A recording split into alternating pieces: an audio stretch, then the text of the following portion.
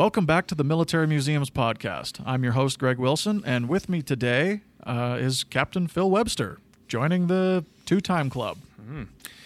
Glad to be here, Greg. Fantastic. Glad to have you. And we're here to talk today about something very, very specific. I'm frankly very happy that we were able to actually sit down and have this conversation before the anniversary date came up. Yeah, exactly. We're here to talk about the Battle of Moreuil Wood, Yes, specifically. indeed. As threatened last time. Yes, we made that threat, and we are making good on it, which is fantastic. So, Phil, this is one of the battles that is very much highlighted in the Strathcona exhibit. It's one of the last great cavalry charges. Yes, indeed. One of the last great cavalry charges of the First World War. A lot of the time there's sort of a misnomer with it. People say it's one of the last great cavalry charges in history when, realistically speaking, there were even cavalry charges later in the First World War that were, just as, let's say, involving just as many men. Right. Second World War, same thing. Polish, Russians. You hear about it on the Eastern Front. Exactly. And, funny fact, a lot of people sort of look and say, well, why would you have horses? Well, I mean, it's easier to feed horses than it is to try to get gas across mountains and stuff like that, right? So, the Germans especially used a lot of horses to transport things and that kind of thing. So, the Russian Cossacks and Polish Lancers and stuff like that, though, you always get that sort of mythological Polish Lancers charging German tanks, to sort of paraphrase Corp Lund there for a second, but not really something that happened. You didn't have Polish Lancers thinking that they were going to take out German tanks by charging them with lances. That wasn't a thing. Polish Lancers actually were quite effective against things like communications and transport, infantry attacking behind the lines and that kind of stuff. Cavalry, as we saw in the First World War and when the First World War got mobile again, actually is quite effective when you can hit something that isn't very fast. After the Second World War, cavalry is obsolete at this point because you have cars and trucks and motorcycles and things like that. They can move as fast and flank as fast, and tanks were quite a bit better at the end of the war than they were at the beginning of the war. Yeah. But the cavalry has been something that has existed in the military through most of the 20th century. So, and your regiment, the Lord Strathcona's Horse, clearly has a long relationship with the mounted tradition. Oh, indeed, yes. And we see that beginning to phase out even at the end of the First World War. So, what are the circumstances that lead to this cavalry charge? Okay, well, basically, when my regiment was first raised, as I believe we talked about briefly last time, we were mounted rifles rather than a straight cavalry regiment. Mm-hmm. Cavalry existed at the time in many different forms: dragoons and hussars and lancers and etc. But we were mounted infantry, which is to say we would get on the back of a horse, we would ride to wherever the fight had to be, and we would get off the horse and fight on the ground, then get up and ride around again, which seems a lot more civilized than marching everywhere. But don't tell Nate I said that. For those of you wondering, Nate is in charge of the PPCLI gallery. Though he's known for jumping out of perfectly good planes, so who am I to say? But of course, as we talked about last time, the Strathconas of the day were cowboys and rough gentlemen, let's say. So a lot of the time they would be perfectly happy to run around and fire their guns on the back of horses and stuff like that because they just cared about winning at that point. Which isn't to say that they were a bunch of undisciplined snobs, but the cavalry tradition was alive even when we were mounted rifles. For anyone visiting the gallery, you'll see in our front foyer we actually have a King's Color. And King's Colors, or colors, are typically only given to infantry regiments. But we have a King's Color because of that mounted rifle connection, and frankly because the King wanted us to have a color, and he got whatever he wanted. So He's the king. being infallible like that. Yes. But anyway, so after we'd re-raised as a government regiment in the late aughts, 1900s, we were cavalry, trained as cavalry, which includes war horses, the saber, rifles, pistols, that kind of thing. But the saber was sort of the primary weapon that the Strathconas would have been training on, at least for the purposes of riding around on the back of a horse. Which is not, again, the idea that this was sort of uncivilized or it was a foolish idea. Not really. I mean, horses could still maneuver very quickly on the battlefield. The trucks at the time could not. People on the back of horses could not, on the back of their own feet could not move all that quickly.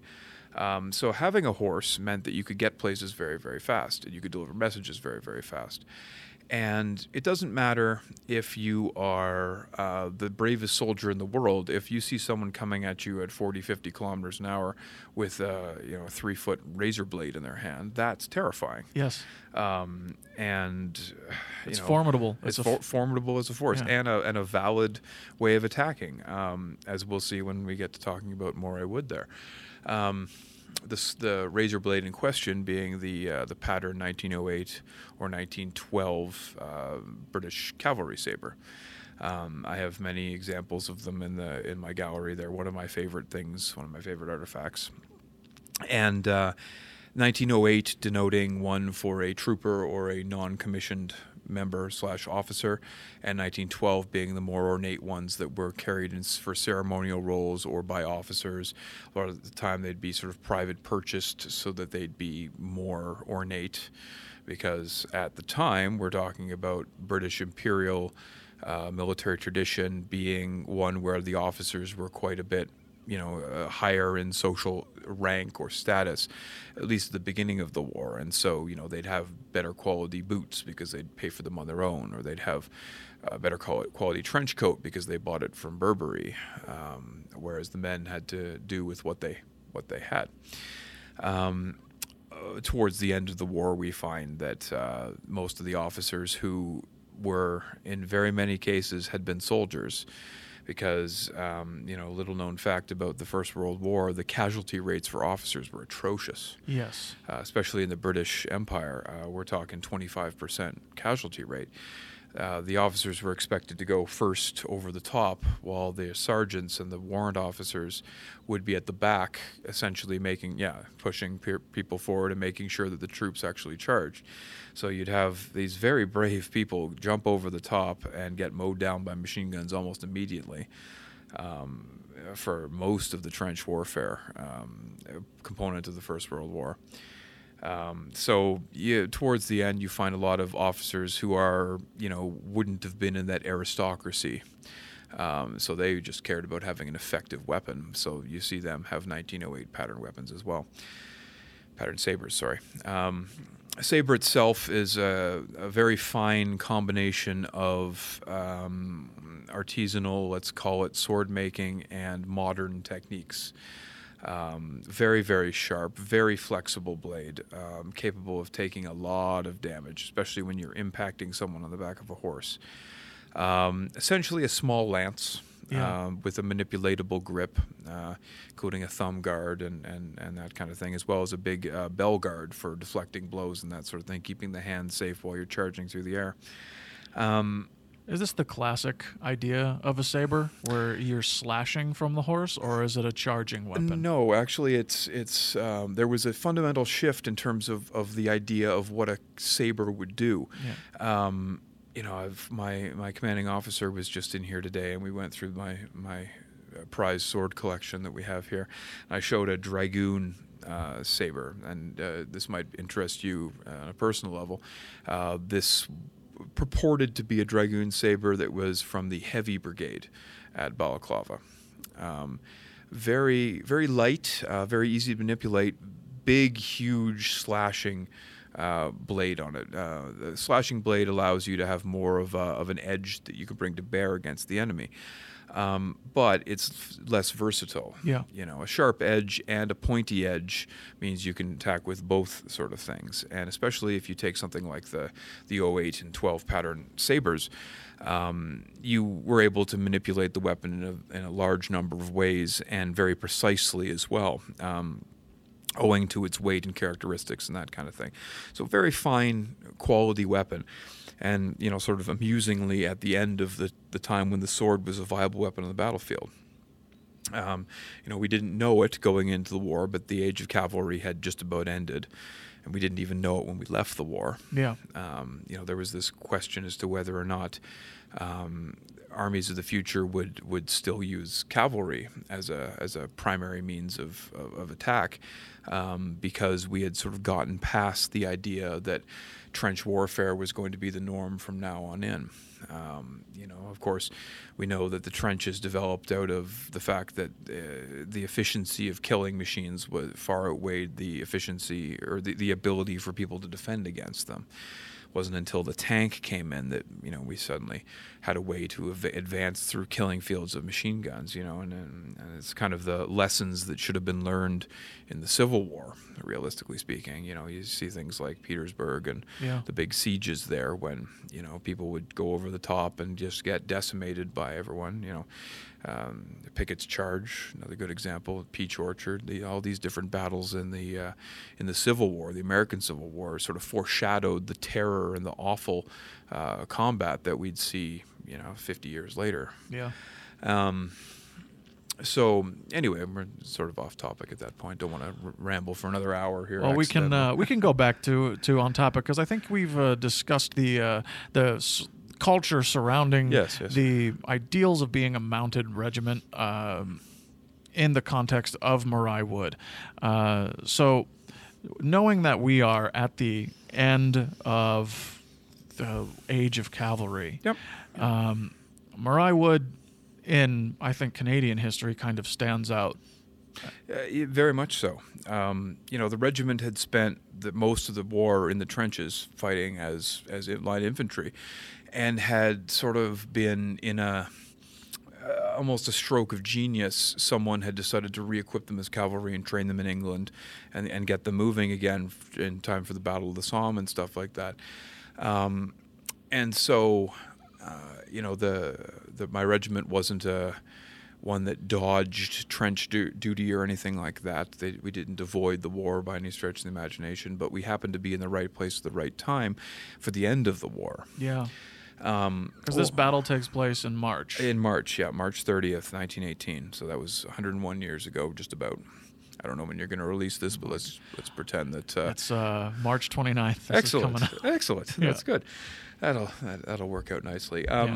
So one of the sort of thoughts that we have that I know a lot of people I've talked to have had is the same sort of mindset towards the end of the Second World War.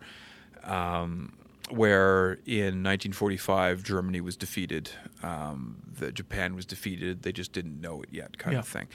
Not so the case in the First World War. That's not very different. Very different situation. You know, the Germans had just won a victory in October 1917 against the Italians, where they had essentially knocked their main offensive forces out of the war, and had also essentially knocked the Russian Empire out of the war. Now, they're going through their civil war. It's going through the civil war, exactly. So with the October Revolution and the fact that the Russian Imperial Army was not doing well, they had some good officers, they had some good armies and that kind of thing. They weren't a total write-off, but they had lost spectacular battles and spectacular amounts of men. Morale was terrible. And so that tells us two things. First off, when they leave the war, that means the Germans don't have to fight on that front. But that also tells us that the Germans who were involved in that front were experienced soldiers, and many divisions of soldiers, and used to victory, which is very important when it comes to how a formed body of men goes. If a formed body of men is used to defeat, They're not as effective in terms of their morale as one that is used to victory and knows how to seize victory and has shown the battle tactics, their equipment to have worked. So just having those guys come into the trenches on the Western Front must have done many things. Exactly. And the Allies, or the Entente, as I'll probably refer to them as both because most people know them as the Allies, but the Entente, the British Empire, Italy, France, and no longer the Soviet Union as it was being formed, but and then the Americans were not in a great spot either in 1918. British Empire was worn out. They still had imperial troops, the Canadians, the Anzacs, so that's the Australians and New Zealanders, Indian soldiers, that kind of thing. We're still around. We're still capable of fighting, but a lot of the line trench units were worn out. Same thing with the French. Morale was very bad at the time. Italians, as I say, had just lost a major battle in 1917. And the Americans hadn't really shown up in significant numbers. Now, they were on the way. There was going to be 1 million men under arms before too long. But the big problem with the Americans as they stood in March of 1918 was just the fact that they weren't experienced in the type of warfare that they were about to go into. Brave, ready, equipped, no disparaging remarks to be made, but they just weren't the impossible to defeat force that they would be by the end of the war. Yeah. Didn't take them very long. It didn't take them very long. I mean, there's the old adage that America fights every war it's ever fought with one hand tied behind its back.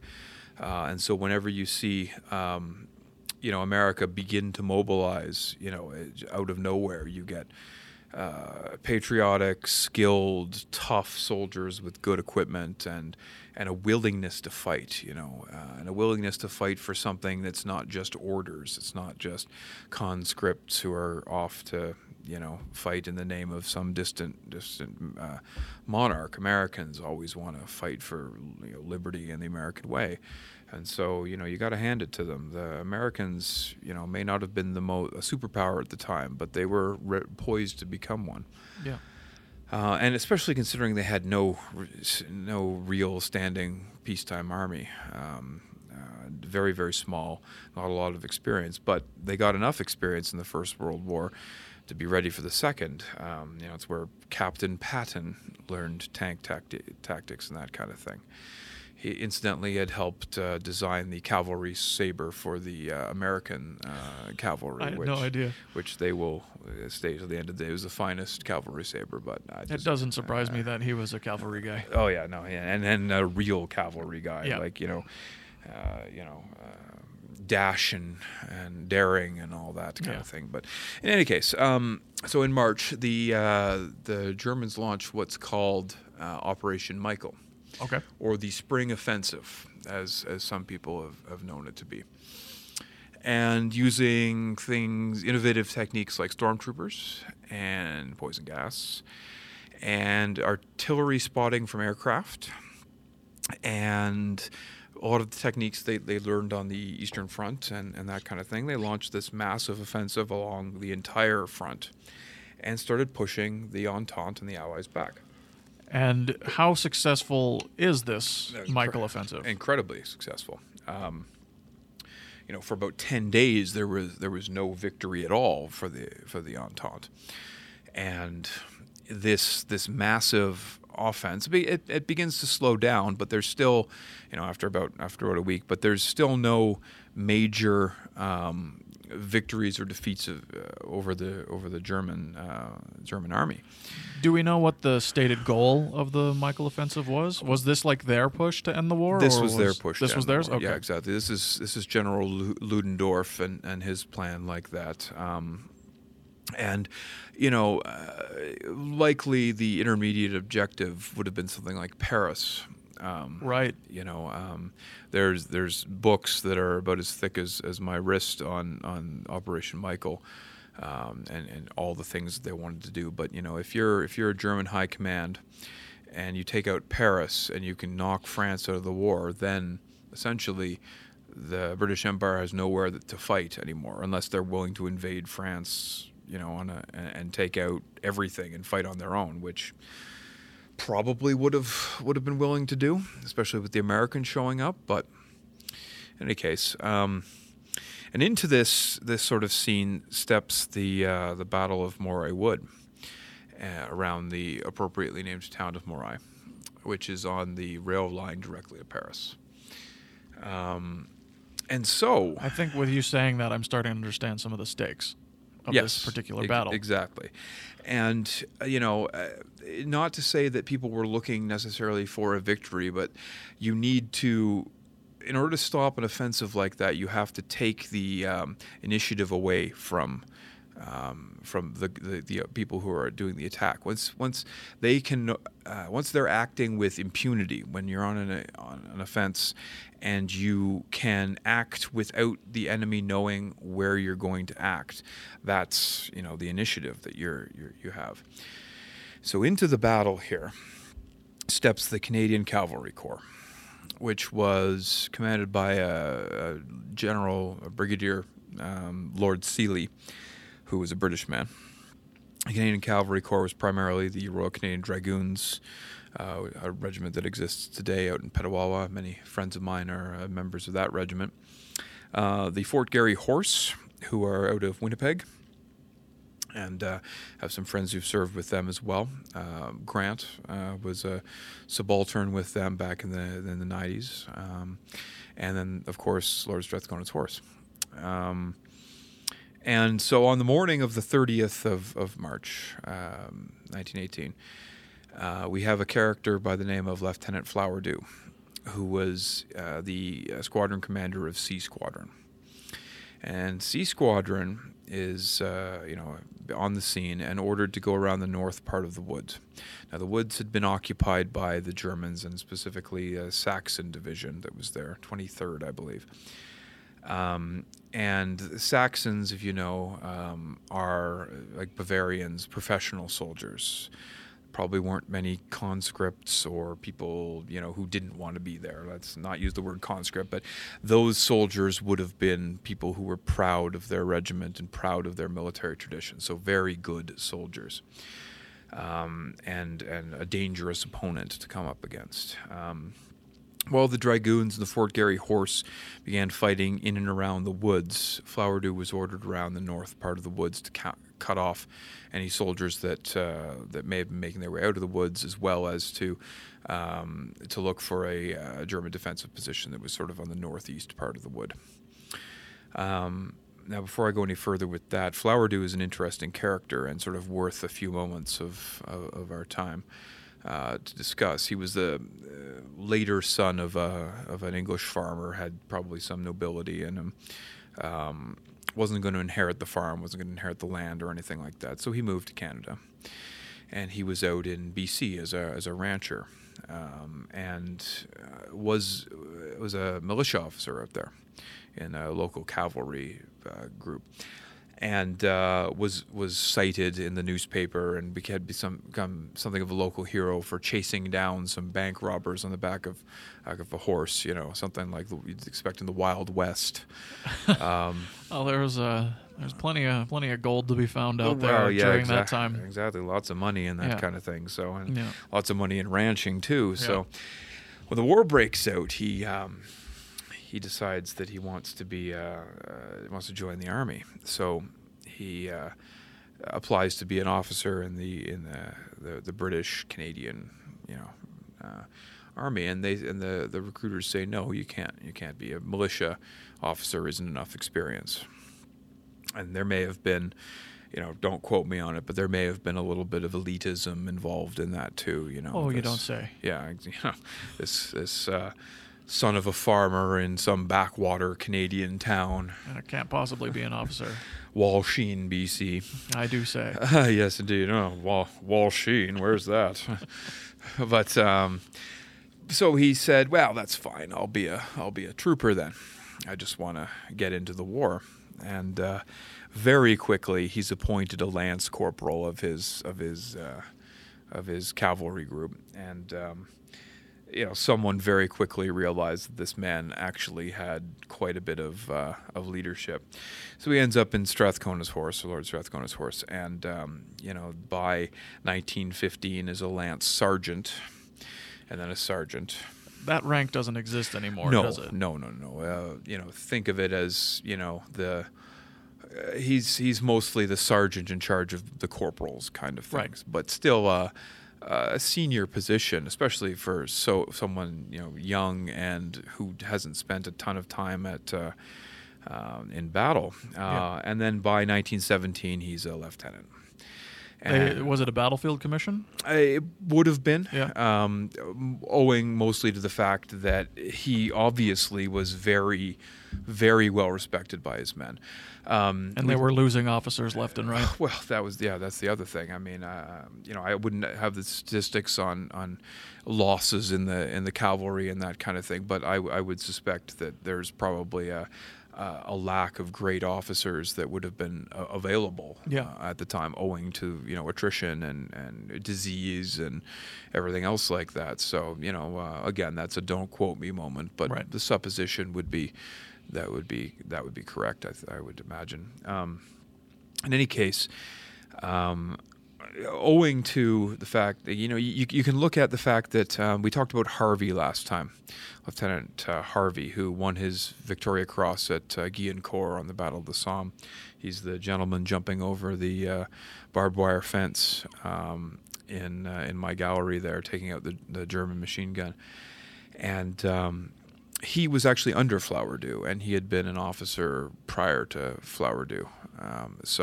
And there's no indication whatsoever that he had any problem with that. He obviously thought that the right man was in charge. Right. My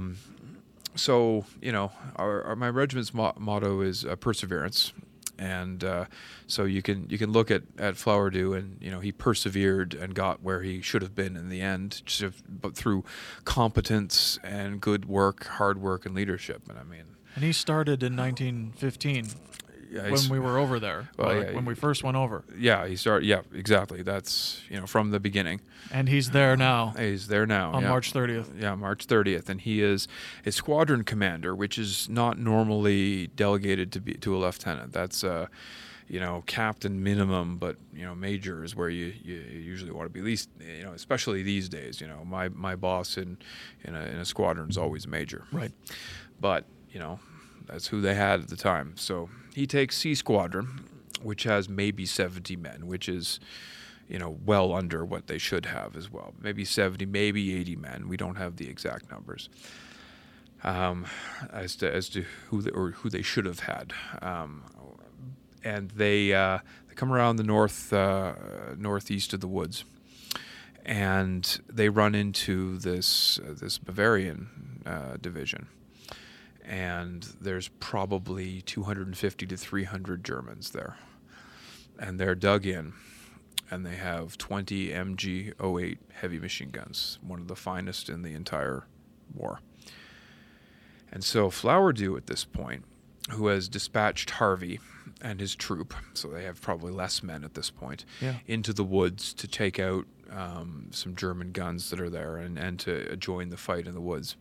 He's basically got a choice. He can either charge or he can withdraw, and if he withdraws, he'll come under fire anyway. So he decides to seize the initiative, and there's a famous quotation that he has, and it's a charge, boys, it's a charge. We don't know exactly when he said that.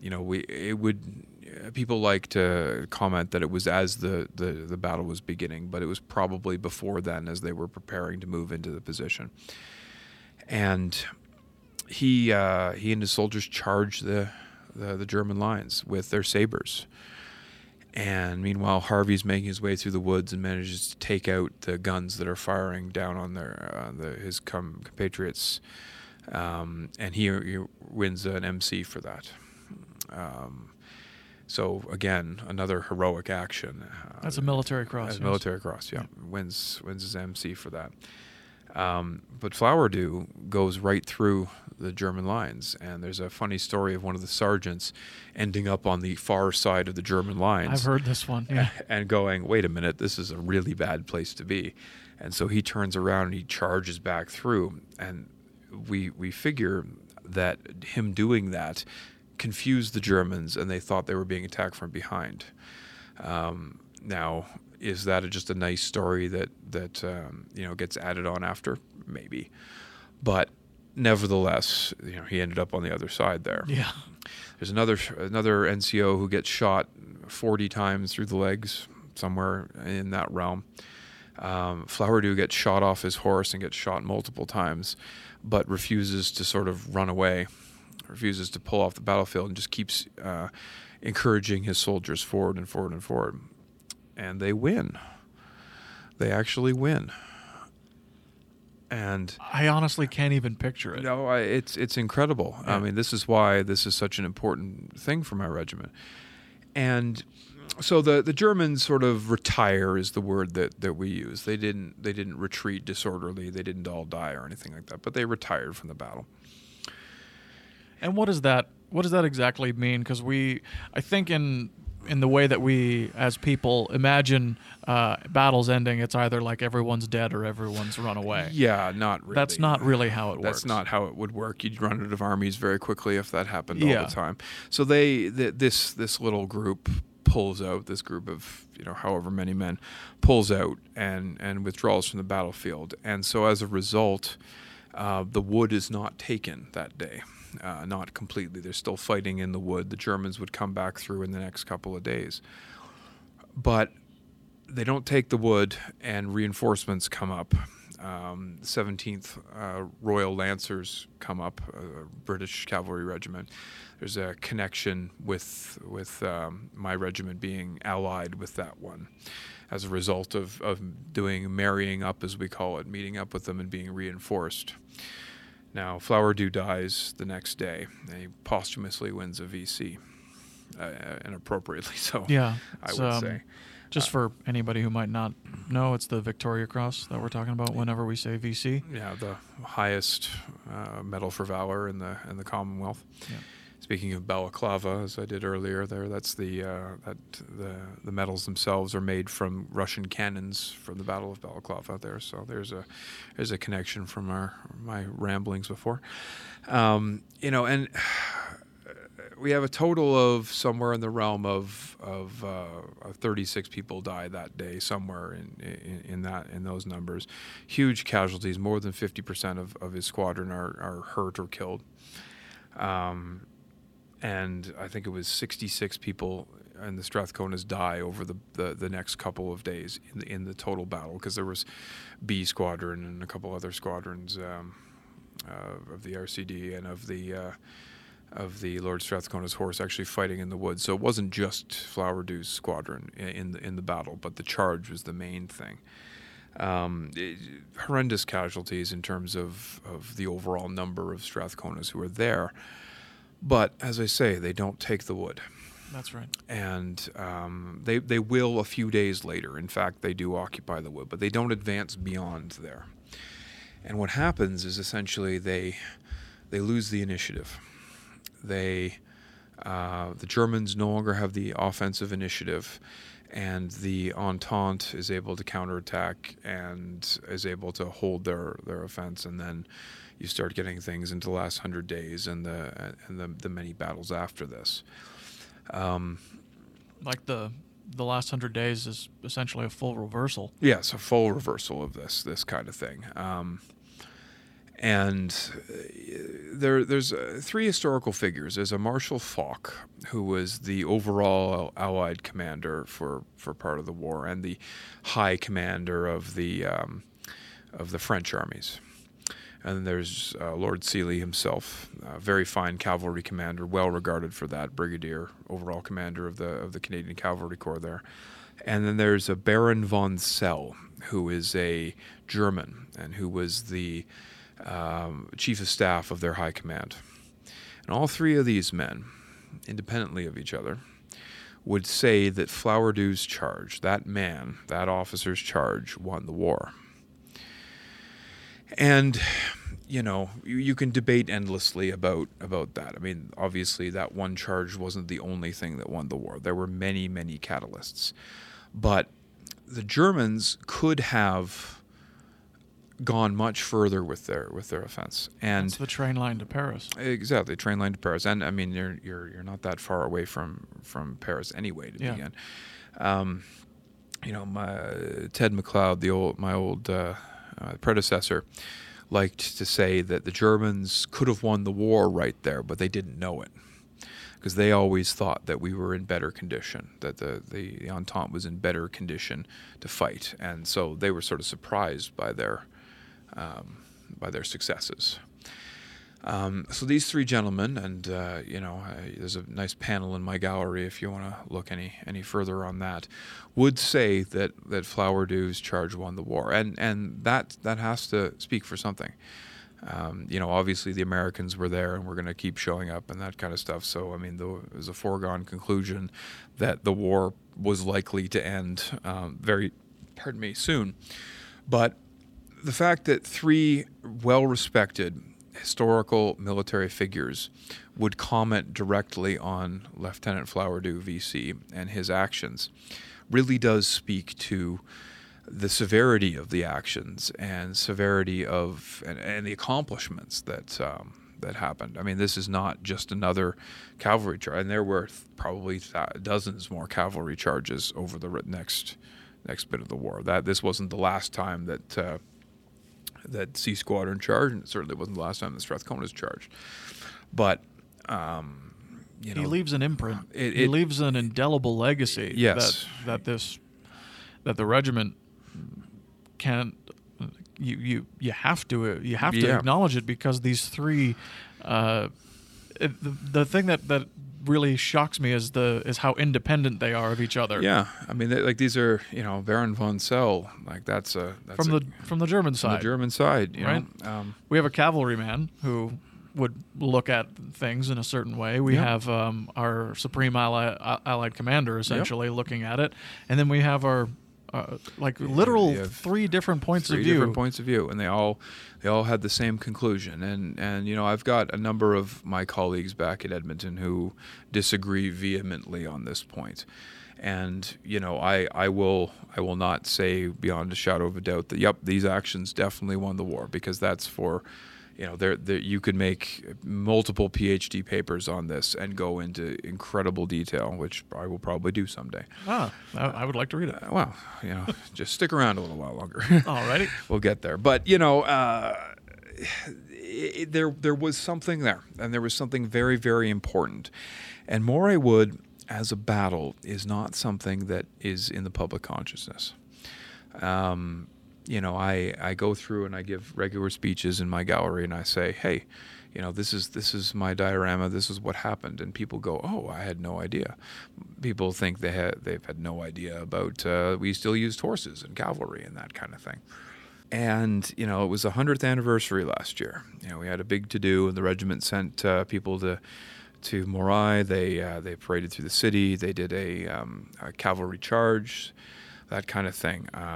The remembrance was there. We saw Moreuil Wood's anniversary with the proper amount of respect that we needed to. This is something that Canadians can be very proud of. We did these things. Farm boys from all over the country did these things. And we did these things, and look at what it wasn't in vain, and it wasn't vainglorious. It wasn't someone's idea of fame and fortune. It was a bunch of soldiers going and doing what they had to do in order to win. And you know what? That's pretty good. Thank you again for listening to the Military Museums podcast. If you like what you heard, please feel free to subscribe to us on iTunes, leave us a 5-star review, and of course you can also listen to us on Spotify, Stitcher, or wherever you get your ear content. Now, if you have a comment or question, as always, you can email the show at themilitarymuseumspodcast@gmail.com. Thanks so much for listening. We'll see you next time.